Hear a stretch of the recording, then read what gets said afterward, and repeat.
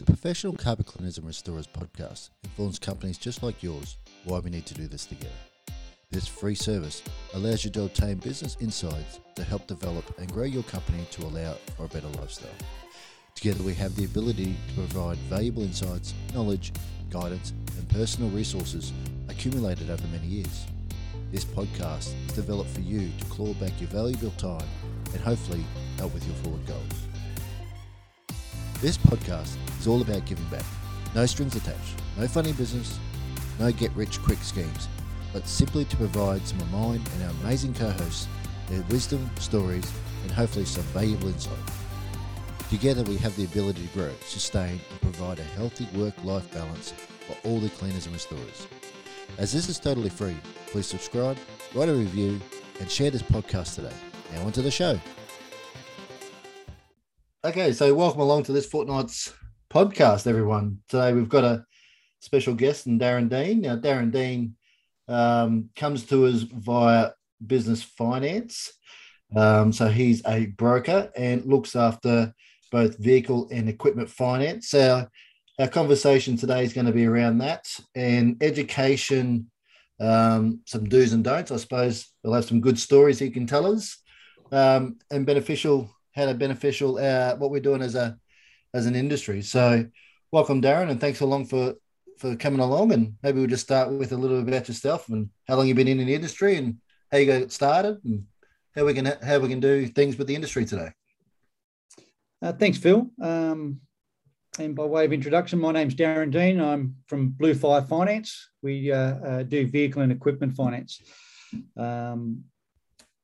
Been in the game since 2016, so 5 years now, and been working with your industry probably for 4.5 years through Toby and Carpet Cleaners Warehouse, so who have used me to provide finance to the industry, and that's where I got my start with the carpet cleaning industry.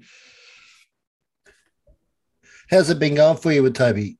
Did you have to learn a fair bit coming into the industry? Was it different to what you knew, or was it sort of pretty much the same finance for equipment and vehicles, or how'd that come about? It's a little... you sort of specialise in that now, don't you? Yeah. So all we do is equipment finance. Yeah. And I guess we'll go into that a bit later on and what the benefit of that is. But we don't do mortgages and we don't do finance to buy business. It's all about equipment. So when my first introduction to Toby was through a discussion around equipment finance, around truck mounts and the like, so that lent itself really well to what we did as a business. So I did have to learn the industry in regards to some of the quirks and some of the nuances within the industry in regards to how things get done. But yeah, that's been a learning over the last, say, 4.5 years, which I think I'm well on top of now, and done quite a few deals through not only Toby, but through a range of suppliers within the industry that now choose to call on me for my services. So, which is great. How do you find? I suppose the question is, why would someone come to a broker other than their business bank? How do you find that question if it's asked to you? Yeah, that's a very good question. The true answer to that is that 99% of the businesses in your industry, or say 90% of the business in your industry, don't have a relationship with a bank. Right. There aren't many businesses that have a relationship with a bank these days. You typically find that larger businesses, 10, 20, 50 million, have a relationship with their bank, but small businesses under a couple of million may, on the whole, not have a relationship with any funder or any bank. The closest they get to a bank is maybe their home mortgage. Okay. But from a business banking point of view, there's very little relationships. There are very few relationships out there with a mainstream banker. Again, look, I'll detest to that as well. Like when I started my business is only 10 years old. When I started my business, the same thing. I went and had a meeting with the actual branch manager and sort of said to him, look, this is what we're doing. And one of the first questions they ask is, what do you think your annual turnover is going to be? Yeah. You know, starting a new business, you can't say $20 million. And it seems to be, unless you are up in that sort of echelon of money coming through their bank, they sort of don't want to talk to you. I've been quite lucky myself. I've got a very good business relationship with my business manager, but a lot of people don't get that. And like, I've got her mobile number. She contacts me. She gets back to me. But as you said, a lot of people don't have that connection. And I suppose it'd be the same with you. Like, you want to get that connection with business owners as well, don't you? Like, it's a two-way street. If we go way back, 20, 30 years ago, people had, no matter the size of their business, they had a relationship with the bank manager. That bank manager could make arbitrary decisions and tick off, an application, and the money would be there in your bank account ready to go. With the costs associated with having those relationships and with the closing of branches, et cetera, those relationships are now only for larger style customers. Absolutely. Or customers of means, or a customer with multiple properties that has other banking that warrants someone looking after them. And let's face it, the vast majority of this industry are small business, and they just don't get access to anybody at a bank. And in a way, that's my role. I become that person in their business, which is someone they turn to ask questions about finance, to seek finance, to structure things differently. And that's a role I take great heart in, being that person that people come to. So, okay, that's a really good point you put, with how it used to be and how it is now. And you're exactly right. Banks closing down, the roles are changing inside banks as well. It's all about selling a mortgage now. It's not about that small business owner. And I guess that role that you've now taken on is, I suppose, unique. It's a disruptor of a certain degree, because the banks themselves have let that go. They've sort of haven't put that priority on small business owners, and that's where you come in. So when's the best time for someone to actually contact you? It can never be too early. Okay. Some majority of time it's not majority, but quite often it's too late, right? So someone wants to do something and get it picked up on the weekend, and they're calling me on Thursday. When people call me and I say, when are you looking to do something? I could get any answer, right? So, no, it's really urgent. I really want to get something done. Okay, so what sort of time frame you got? They go, maybe June next year. All right. So their urgency and my urgency are always different. So you can't call me too early, right? Because if you need to do something and it's imminent, then let's get started. Right. Don't go out shopping, finding a vehicle, finding a truck mount, finding equipment, and then come to me. Come to me first. Come to a broker first and say, what are my options? I'm looking to buy some equipment. I'd like to finance it. What are my options? That leads actually right to the next question. What are some of the options? I guess, can we run through a few of these options and scenarios? Yep. And again, we'll keep it on the small business side of things first. Let's just call it, under 10 staff. Mm-hmm. So you might be looking at maybe 2 vehicles, maybe 3 at the most. Let's say a lot of companies do this. They start off and they buy their second-hand vehicle with whatever funds they can. What if they've been in operations for under 2 years? What's this 2-year number that you hear of? I'll try and answer that in a way whereby when I get a phone call, yep, what's important to me to understand straight off the bat, right? So I get a phone call, or I make a phone call to an opportunity that someone's provided me, and I'll ring them up and say, "G'day, Bob. It's Darren from Blue Fire Finance. You're looking to get finance? Yes, etc., etc. Okay, can I ask you a couple of quick questions? The first question I ask is, have you got an ABN? Right. Now, my expectation is they're going to say yes. All right. I don't speak to too many people that don't have an ABN, and quite frankly, I don't do finance for non-business use. So if you don't have an ABN, it's I don't tend to deal with those people. Is there an option for those people? Sorry.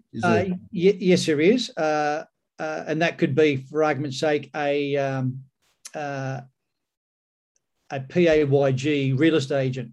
So a PAYG real estate agent is getting a wage and a car allowance. Yeah, they are classified as an individual with business use. So I can do that, and I can do a chattel mortgage, which is predominantly what we do in equipment finance, which is the old hire purchase. So my first question is, have you got an ABN? Yep. I look it up, see how long it's been going. Has it been going for 2 years or under? And that's like a fork in the road. All right. So we're having a conversation with someone with an ABN under 2 years. We have a different conversation than if we have a conversation of over 2 years. Then immediately I can see if they're GST registered. Okay, yeah.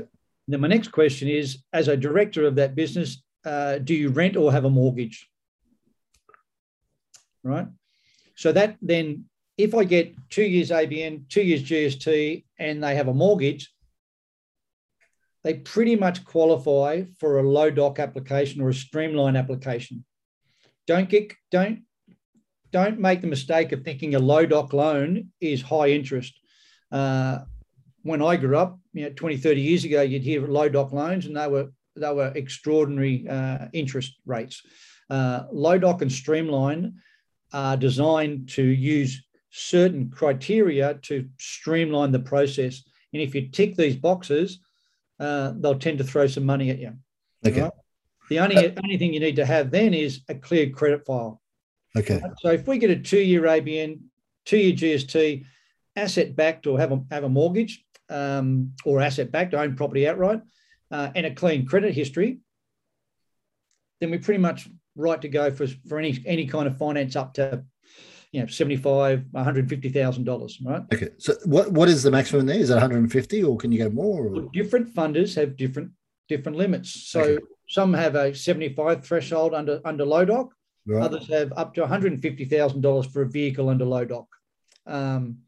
So different lenders have different criteria on how they lend their money. But more importantly, going back to that to your question in regards to that I started with, if they don't have a 2-year ABN, right? So I'm now operating with a less than 2-year ABN. Yep. I'm then looking initially, and then I find out if they're GST registered. Once again, another fork in the road. So a less than 2-year ABN, no GST registration, a renter, and maybe a bad credit history. Right? You stumbled onto a good one there. Yeah. But in an industry like the carpet cleaning industry, there's a lot of people out there that are good human beings, good operators, just made some bad choices in their life, potentially before, or had some tough scenarios that they had to deal with in the past. So it doesn't mean we can't get them financed. It just means we have to now look at that application differently and find a funder that's happy to do that finance. Right. So I often say to people, don't second guess what I can and can't do. Don't prejudge what you think is out there for you, because there's funders. I know it's a podcast, so you can't see this, but if you think of a line going from left to right, on the left-hand side of that line is ANZ, or the banks or the majors. Mm-hmm. Up the other end, on the right-hand side, are the guys that'll break your legs if you don't pay, all right? And charging you exorbitant interest. But there's a place for every one of those lenders. And as you go from left to right, the interest rate goes up. Okay. But as the interest rate goes up, their desire to lend to you increases, or their appetite for risk increases. So I'm doing deals at all points along those funders, right from the majors right up to the guys that will charge you, 20, 30% interest. The reason they exist is because no one else will do those deals. And the reason that you might take out that deal is because it'll allow you to trade. It'll allow you to take on a contract. It'll allow you to get out of a hole. The interest that you're paying is just the cost of doing business based upon your particular circumstances. So one of the things that happens in my industry a lot is that people ring me up or I speak to them, and the first thing they'll ask, "Oh, what's your interest rates?" I don't have an interest rate. I'm a broker. I have access to all the interest rates, and I haven't found a nice way of saying this, so forgive me for saying it like this, but you get the rate you deserve. Yeah. Right. So whatever your application looks like, there's a place out there for that finance, but it may not be at the rate that you want. And interestingly enough, I've had customers talk about rate, and I say, well, look, I can get you this for 12, 13%. Oh, that's a lot. Okay, so what do you think's a fair rate? Oh, well, maybe based upon this, blah, blah, blah, maybe 9, right? I say, well, you're not going to get 9, but do you know the difference in repayments between 9 and 13? The answer is no. Yeah. So how can you be so emotional about this rate if you don't know the difference, right? And I know where I'm taking them on this conversation. And then we do the numbers and say, look, difference between 9 and 13 for a truck mount or a portable piece of equipment or whatever it is at 15 grand or 30 grand might only be $10 to $50 a month difference. Right. And if you break that down, that could be less than $2 a day. Yeah. So put in perspective, right, all of a sudden I've alleviated their concerns about a higher interest rate, and now we can then potentially get on and get the deal done. That's right. Start having the money. As a broker, I get paid at any interest rate. I don't lead people to a higher interest rate because I get paid more. It doesn't work that way. Okay. And that's a good point too, so people to know. Yeah. Oh, well, what's my vested interest in going with one funder over another? It's to get the deal done, and I know that the other funders aren't interested. Because when I get a deal across my desk, the first thing I need to do is discount who's not going to do it. Because as I go along from left to right, I go, they're not going to do it, they're not going to do it, they're not going to do it, they're not going to do it, they're not going to do it. They might do it, right? They will do it. So I'm now at that point of time along that linear line between the highs and the lows of funders at where they'll do it. And in essence, everybody after them will do that deal now because they're open to that risk. Right. All right. So my job is to find that funder right on that line where they will and won't do it and try to figure out where my options are. So when I'm down to that point, I'm only talking about 1 or 2 or 3 deals, 3 funders out of my 25 or 30 funders I've got. They're still that 25 to 30 funders aren't still on the table. I'm now focusing on, okay, which one of these 2 or 3 around this area will do the deal best for this customer based upon these particular application criteria circumstances. Yeah. So can we go back to then? We're talking about they've got an ABN. They're under 2 years in business. They are GST registered. They're renters, but they have a bad credit history. Yep. What can they do to enhance their, I suppose, their outcome? Like, Sorry,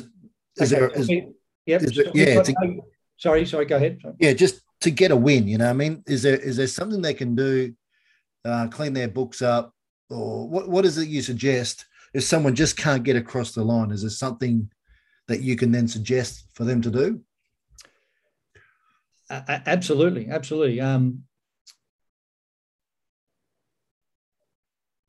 had quite a few, but I've had a really, really good success story with somebody in your industry, a lady who runs a business, and they came to me with an impairment on their credit file. Everything else was looking pretty good, other than the fact that there was this mark on their credit file. That mark on their credit file was from a relative using a credit card or a store credit and not repaying that loan on their mum's account. right? And I don't think, it was a year and maybe a couple of years ago now, I don't know if even if they knew it was on there to start with, right? They might have had a suspicion, but they didn't know. That person and that company was using a particular finance company, and their rates were 18 to 20%. She had a couple of loans with them because that's all they were the only finance company that she thought would deal with her. And she was kind of right? Because with her issues on her credit file that she wasn't addressing, so she must have known about it, but she wasn't addressing at the time, there was very limited options for her. So what I did is do what I like to think I do, is take a holistic look at everything and say, right, this is what we need to do in order to improve your access to finance. Yep. So what we did is I've got a couple of different credit repair companies out there that I use. A credit repair company will go into your credit file and remove any marks on your credit file that shouldn't be there or weren't put there using the correct process. Right.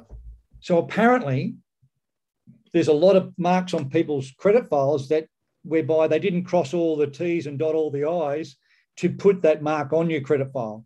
So these credit repair companies know that financial institutions or other institutions out there putting marks on people's credit files, they do it in a haphazard way, if you like, right, to save money or otherwise, because majority of people that have marks on their credit file aren't going to fight it.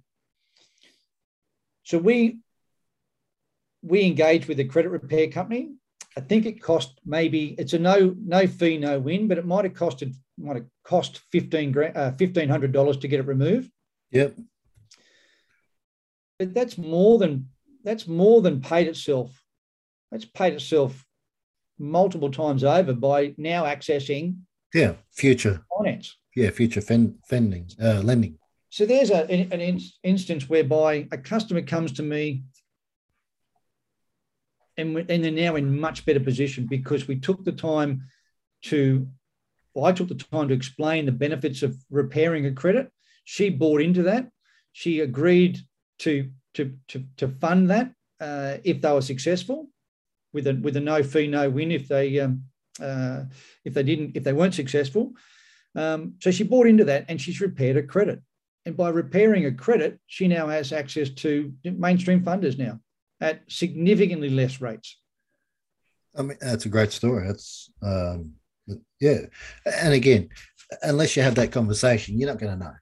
So, and I often wonder, she already had finance, so I can't recall how, what, and where she got that finance. But I'm going to make an assumption that she potentially used another broker or somebody out there, maybe a mortgage broker who doesn't really have an interest in long-term equipment finance deals with her.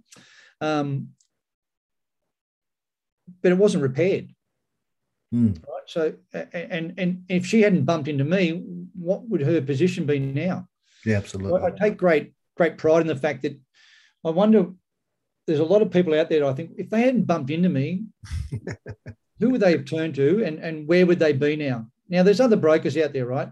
Which probably leads me to a point I wanted to make today is a broker's not a broker is not a broker.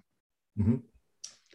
When there's a lot of people out there that just think a broker is just a broker, right? They don't know the difference between the different style of broker. So going to the wrong broker will get you the wrong result. There's essentially three broker types out there. There's the mortgage broker that does mortgages and will finance you buying a house. There's a commercial finance broker that does commercial finance to buy businesses and to buy commercial premises. All right. And then there's an equipment finance broker, which technical term is an asset finance broker. The mortgage guy can do assets, but he palms it off to someone in the middle of their office, and they really only want to do wheeled assets, vehicles, because they're easy. Okay. You give them a truck mount or a used truck mount private sale from another business, they've got no idea how to go about that. They'll flick it off to someone internally. They'll have no idea how to do it, and then they may flick it off to somebody else who's a specialist in that area that looks after 100 brokers. That's not a good outcome for a small business. A commercial finance broker, they won't get out of bed unless it's $1 million deal, right? So, or a $500,000 deal. They're not looking to do a $30,000 or a $40,000 truck mount. They don't have the funders and they don't have the appetite to do that.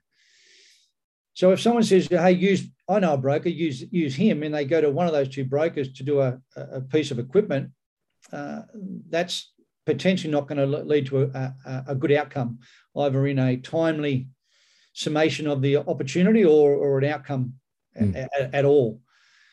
And that's where equipment finance an asset finance broker comes in. All we do is equipment, from $2,500 up to a couple of $1 million. As long as it's got a serial number or a VIN, we can finance it. Okay.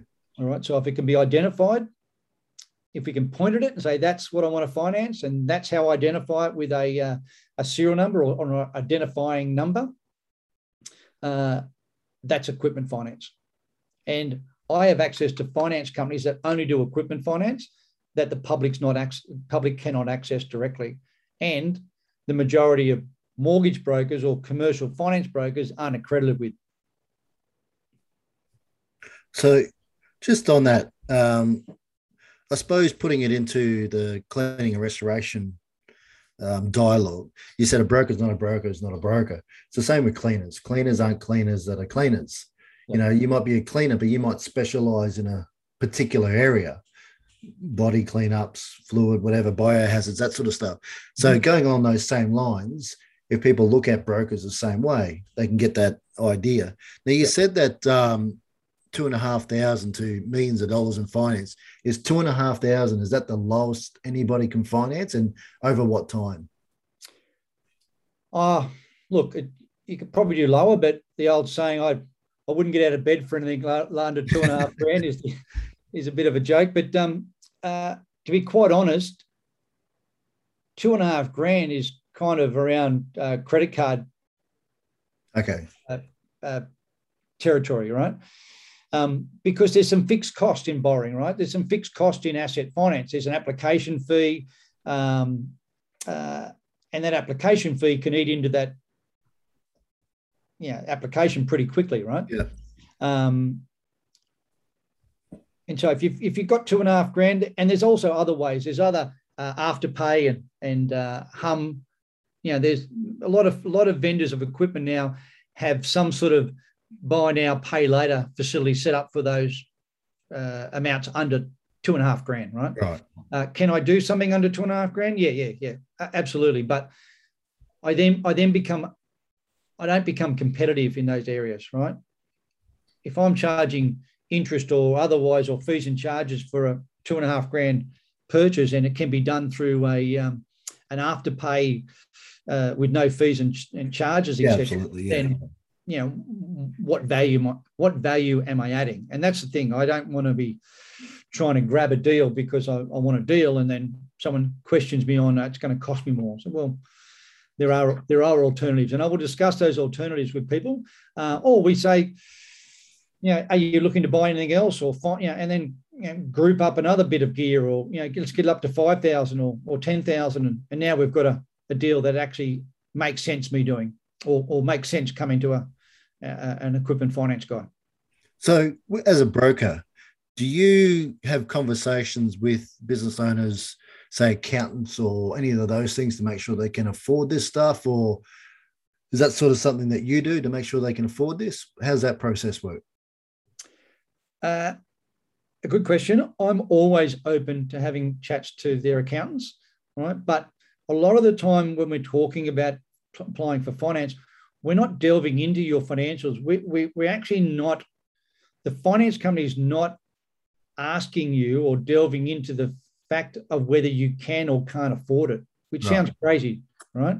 It sounds crazy, but over the years, the finance companies have wanted to make this process easier and cheaper for them to lend money. And by doing that, they've come up with a matrix or an internal way of making decisions, which says if you can tick these boxes and satisfy a criteria based upon your credit file and your credit score, we'll just lend you the money, right? So there's very, very few deals I do in your industry whereby we use financial information. Okay. Which sounds funny. It sounds weird, doesn't it? Right? And that's why I don't want people second guessing what they can and can't do. Yeah. Right. A lot of people in your industry take a lot of cash. That's reducing now, right? But there's a lot of people take cash, can't show any money or not paying GST, and are concerned about what they can and can't do with finance. So, but there's options out there. There's better options if we use financials, but let's face it, there's not many people that want to go down that track to get a better rate and have their financials scrutinised, which aren't going to hold up anyway. Okay. So when you're looking at vehicle and equipment packages, so someone goes and buys a vehicle, then comes and gets a truck mount, or vehicle truck mount same time, what's the optimum? And with the accessories that go along, let's say you buy a truck mount, the truck mount itself might be $35, the vehicle might be $45, but the accessories could be $30,000 as well. So is that all one package that can be done at once, or what's the process on that? That's very specific to your industry, that question. Yeah. Because, over the years, it's a little less scrutinised right at the moment. That can always change. But over the years, you could do whatever you want, right? You finance anything. Over the last 4 or 5 years, finance companies would say, a truck mount, what's that going into? Yeah. And it's either an owned vehicle outright, or I just financed a vehicle from Toyota. And that's a big problem, right? Okay. So when people come to me and they say, I've just financed a vehicle through Toyota, now I want to get my truck mount organised. The problem with that is that finance companies look at the security and how they're going to get their asset back. A truck mount gets bolted into the back of a vehicle and becomes what they technically called a fixture of that vehicle. So it becomes part of the vehicle. So if the vehicle that a truck mount's going into is owned by, under financed by another bank, by Toyota, and if they finance a truck mount into it, it gets bolted, becomes one, and then the borrower defaults on their loan and stops paying, the finance company is concerned about how they get their asset back, because that's now inside the van. It's become the van.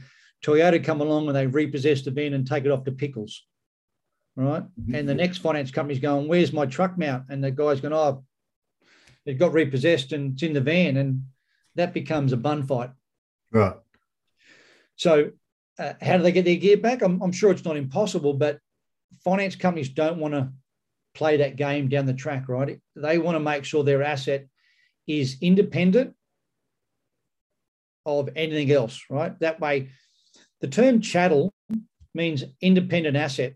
Okay. Right. So it means separate. So as soon as something becomes part of another piece of equipment, it gets bolted to it, it becomes a fixture.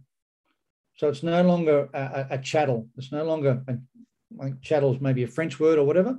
And chattel, it's no longer chattel. So I can't fit a chattel mortgage. That, and I say it's not such a problem now because the funders have stopped asking that question specifically, or they seem to have stopped asking that question specifically, but it was a real issue there for quite a while within the industry where people would go out and finance something through Toyota. And of course, Toyota can't do the truck mount. Yeah. So if that is a problem, if that is a bit of an issue, right, how do you negate that? Well, first and foremost, you treat the whole thing as a package deal and think, okay, I want to buy a vehicle, I want to buy a truck mount, I want to buy some equipment.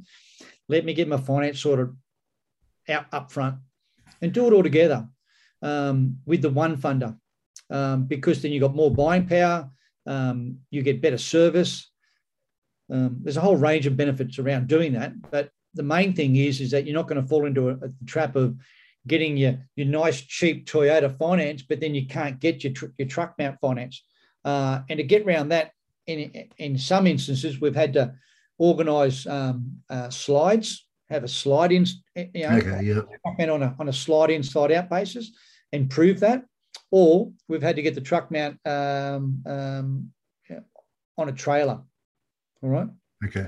Which can be, I don't like to have those issues because now I'm the bad guy, right? People coming to me to do some finance and I can't do what they want. Yeah, I'm the bad guy. Or I can't do it for them, and then all of a sudden they're talking to somebody else and not telling the truth on their finance application, which is, fraught with danger in itself. So the other party of that is the consumables. So the consumables like chemicals and all that, they don't have a serial number. Correct. So is that something you can or can't finance as a package deal? The answer is no. You can't finance intangibles, right? So you can't finance detergents and chemicals, and et cetera, but you can finance up to 20% of a deal in soft costs, which is wands and hoses and things like that. So 80% needs to be serialized and substantial equipment, and then you can do up to potentially 20% of soft costs, which enable you to do lots of things in finance that aren't quantifiable. Right? Could you slip some chemicals in there? Probably, but not really. Okay. No, I mean, that's fair enough. So so you've had a vehicle 5 years, your lease is up. Yep. Your truck mount is still good. Now, is there a balloon on these things, or do you have to pay one out to get rid of the vehicle? Can you just keep the truck mount, put on a new van? How's all that system work? Or if I want to sell that truck mount, yep, how do I then go about selling that truck mount to finance a new? How do we get a value, I suppose? Okay. So balloons are a real thing. So when someone wants to get a setup that's worth 70, 80 grand, we can put a balloon at the end of that of $20,000, $30,000, right? Yeah. Which helps reduce the payments. You may be able to order a bigger piece of equipment because put a balloon on it. And at the end of that process, you've got to pay out that balloon.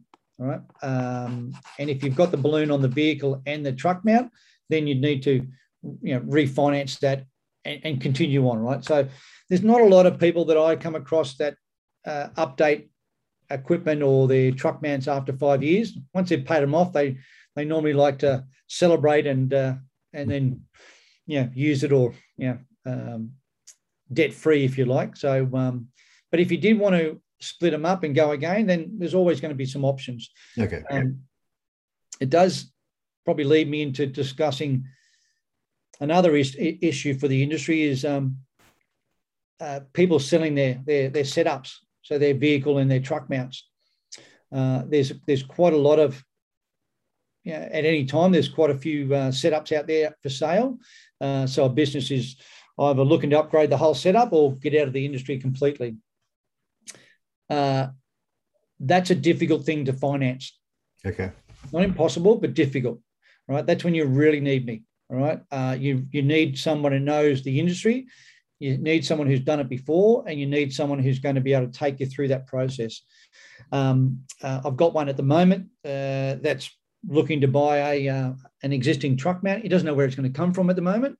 So that's a little tricky, right? So let's talk about a real scenario that I've done before, and I've got a couple, or at least one on the go at the moment. Bob's cleaning service, carpet cleaning service, got a set up that wants to sell it. It's got it on Gumtree. Someone interstate wants to buy it and wants to get it financed, right? The whole finance setup's going to be, the purchase might be $30,000, made up of a van and truck mount. The book value of the van might be 10 grand, and the attributed value of the truck mount might be 20 grand to that sale. Getting the applicant finance, or getting the buyer finance, isn't the problem. The problem is that the finance company looks at that asset and says, essentially what they see is a van. They don't see the truck mount inside it. They see a van. They go, that's a 2001 Hiace. All right. They look up the Glasses guide and say that value's about, whatever, 15 grand. We'll lend you 15 grand. You say, yeah, but it's got a truck mount in the back. Well, we don't know the value of that. It's like saying it's got a really good stereo in it. Well, they kind of don't value the stereo. So how do we do it? We have to get the truck mount independently valued. Now, that's a process in itself, okay, and there's a cost to it. The reason we have to get it valued is because, essentially the reason is because bad people came before us, right? Doing fraudulent things. People in years gone by have gone, hey, buy my truck mount, buy my van and truck mount. It was on the ark with Noah, right? But we'll sell it to you for 40 grand, right? And we'll just and that way you can get the money back that you owe me or whatever, right? So, and then the finance company would finance it, and the asset itself was worthless. Right. That's what's gone on in the past, right? So we're all paying for the sins of all these people doing the wrong things in the past, whereby the value of any equipment finance needs to be verified. If it's going through a dealer, i.e. the truck mount is being sold by one of the reputable dealers out there, it's not a problem, right? Because the finance company believes that a dealer of equipment will know the value of a secondhand unit and will sell it at a reasonable price. They don't trust the individual's business selling a truck mount to tell them what it's worth. Right. So we have to have it independently assessed. So we need to get a valuer from either Pickles Auctions or Slattery's or whoever. All right. We engage them. That could cost anywhere from $500 to $1,000 to $1,500, depending where you are, for them to assess it. Now they may have to visit. They may have to physically visit, or they can do a desktop valuation. But essentially, we cannot finance that with any reputable finance company that you want to deal with without providing them with a valuation. Okay. Once we get the valuation and you say, yeah, it's worth 20 grand, they go, okay, 20 grand, the vehicle's worth 10, 15, you're selling it for 30, no problem, right? It just becomes a straight deal. All they want to do as a finance company is when the auditor comes along in 3 years' time and says, why did you finance this deal from a private sale? So private sale is you're not a dealer, so you're a business selling it to another business. Why did you do this deal if you didn't know the value of it? Oh, there we go. There's the valuation we got from Pickles. No problem. Tick. Move on. Right? They don't care what it's worth as long as they can prove that they've had it independently assessed. The diligence was done. So. Yeah, who wants to hear that when they're trying to do a deal? Exactly. The guy selling it doesn't want to get caught up in that, and the guy buying it doesn't want to pay for it or get caught up in that. But the reality is, if you want to finance that privately, that's what's required. Okay, so you're doing asset finance broking. Let's say I was going to buy a business, wanted to buy a business that had equipment in there. Does that mean I have to have two brokers now, one for the commercial side and one? No? So how does that work? You'd probably still have one, but you're going to be talking to a business commercial broker because you're buying a business. Okay. All right. So there's a lot of goodwill in there. Once again, that deal is all about not knowing the value of the equipment, right? Because the bloke selling it goes, oh, it's worth 80 grand, all the gear. And a finance company gets it valued and says, well, it's probably worth 20 to us. Right. All right. So what the seller thinks their equipment's worth versus what the asset is valued out there. And it's valued potentially at fire sale rates, right? Yeah, absolutely. When a finance company values something, they value it as if they get it back today. We're going to send it to Pickles next Wednesday, and we're going to auction it off on that day. So whatever the value is that they get on that day is where they value it at. Right. And essentially, you probably agree that these things hold greater value for the right person. Absolutely. If I can take you on a bit of a left field scenario, it's a bit like a catamaran, right? Because catamarans, a catamaran has the same issue, right? A catamaran can be valued at $500,000 or $250,000, but they sit there for months and months and months and months until the right person comes along, or the weather changes, or until it's summer, and it will sell for that figure. You just got to wait for the person to come along. Well, catamarans to finance companies, they don't want to wait around till summer. They value it at what they get next Wednesday at Pickles, which could be 80 grand. So if you can read between the lines, you can maybe go to the local auction house and pick Pickles. up the market, right? But again, we're not sponsored by Pickles, but yeah, maybe right time and place to get those deals. Yeah. Yeah. And that's why they go for so cheap, and that's why they value them so poorly, because they're finance companies. They don't have a warehouse to put all this stuff and put it on marketplace and wait for people to come along and kick the tires and have a sales rep there selling it. Yeah, they'd rather just do the dough and turn it over and get out of there.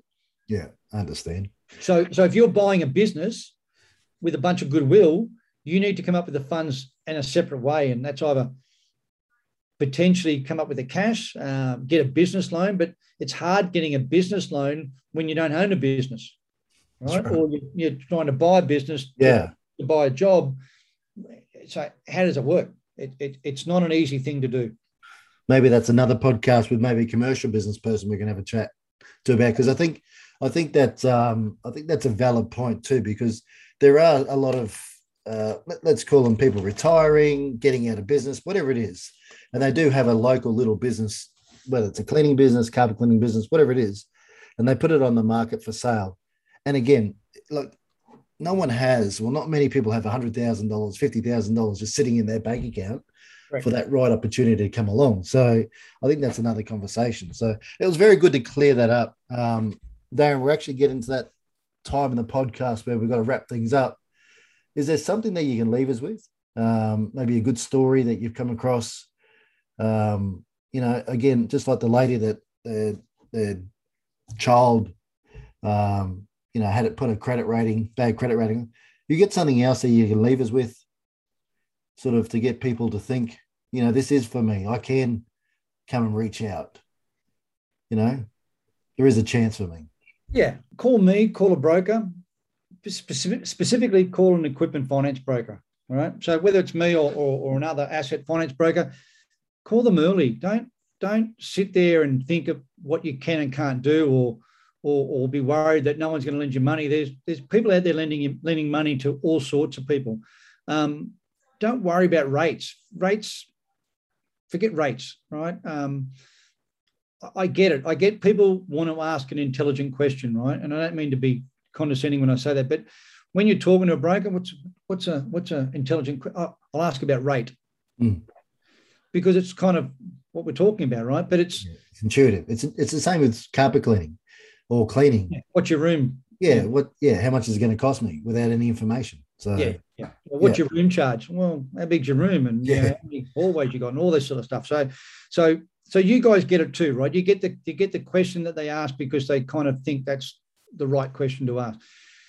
Don't ask about rate, right? The rates will fall where they are, and we can justify rates. You can justify rates. The rates that you're going to get incorporated into your business becomes a tax deduction, or it becomes a cost of business, or it lets you trade. Right? I've seen so many people improve their business enormously by investing in a truck mount. So if you've got a cleaning business out there, you're running portables, or you're running a portable, and you don't think you can get into a truck mount, call me. let's kick around some ideas. Let's put a plan in place that says, okay, in 6 months' time, if you can do this to improve your situation, or if we can spend the next 6 months' time getting your credit file right, let's engage in a credit repair company to get rid of those marks on your credit file. That's what I enjoy. I enjoy helping people. It sounds corny, but I'm getting a bit older now, and I want to be valued. And I think that the people that need most help value me more. Right? The guys that can just get finance anywhere, they're thankful, but they kind of like, yep, Darren, more money, and thank you, and off you go. But the people that I'm talking about that don't think they can get money, or we charge a higher interest rate because that's the only finance they can get, they are incredibly appreciative, because it makes a massive difference to their business, and in turn their income, and ultimately their life. Yeah, mate, well put, well said. Information is invaluable. Again, bluefire.com.au. Get a hold of Darren. Contact show notes will have the details. But if they want to get a hold of you, what's the best way to get a hold of you, Darren? Just give me a call. So 0416 222 510. Okay. Again, thank you for coming along. Great to speak to you, and we'll catch up very shortly. So, thanks, Bill. Thanks for the opportunity. And look, I hope I've given someone out there some good information, or even just the confidence to make the call and see what we can do for them. Absolutely, mate. And again, just to let people know that you are dedicated to our industry. So you understand our industry, which is a huge plus, massive plus. Yeah. So yeah. I could just imagine the calls to other brokers talking about a truck mount or a portable or a this or a that. And it's like, I'm sure that would take them a little bit of time to get over. And I know right from Tasmania right up to up to Queensland. So I've got different vendors of equipment and different suppliers out there, all referring business to me. It all started with Toby, so I'm always thankful of Toby's input and for entrusting me with his customers, and that's led to me looking after a great deal. And I don't know for a fact, but I feel as if I finance more carpet cleaners in Australia than anybody else, which may not be true, but that's what it feels like to me. Absolutely. No, thank you very much. Thanks, Phil. Catch up soon. Thanks, Darren. Okay, thank you. By assessing this podcast, I acknowledge that the Professional Carpet Cleaners and Restorers podcast makes no warranty, guarantee, or representation as to the accuracy or sufficiency of the information featured in this podcast. The information, opinions, and recommendations presented in this podcast are for general information only, and any reliance on the information provided in this podcast is done at your own risk. This podcast should not be considered professional advice. Unless specifically stated otherwise, the Professional Carpet Cleaners and Restorers podcast does not endorse, approve, recommend, or certify any information, product, process, or surface, or organisation presented or mentioned in this podcast. And information from this podcast should not be referenced in any way to imply such approval or endorsement. The third-party materials or content of any third-party site referenced in these podcasts do not necessarily reflect the opinions, standards, or policies of the Professional Carpet Cleaners and Restorers podcast. The Professional Carpet Cleaners and Restorers podcast assumes no responsibility or liability for the accuracy or completeness of the content contained in third-party materials or on third-party sites referenced in this podcast, or the compliance with applicable laws of such materials and or links referenced herein. Moreover, the Professional Carpet Cleaners and Restorers podcast makes no warranty that this podcast or the server that makes it available is free of viruses, worms, or other elemental codes that manifest contaminating or destructing properties. The Professional Carpet Cleaners and Restorers podcast expressly disclaims any and all liability or responsibility for any direct, indirect, incidental, special, consequential, or other damages arising of any individual's use of, reference to, reliance on, or inability to use this podcast or the information presented in this podcast.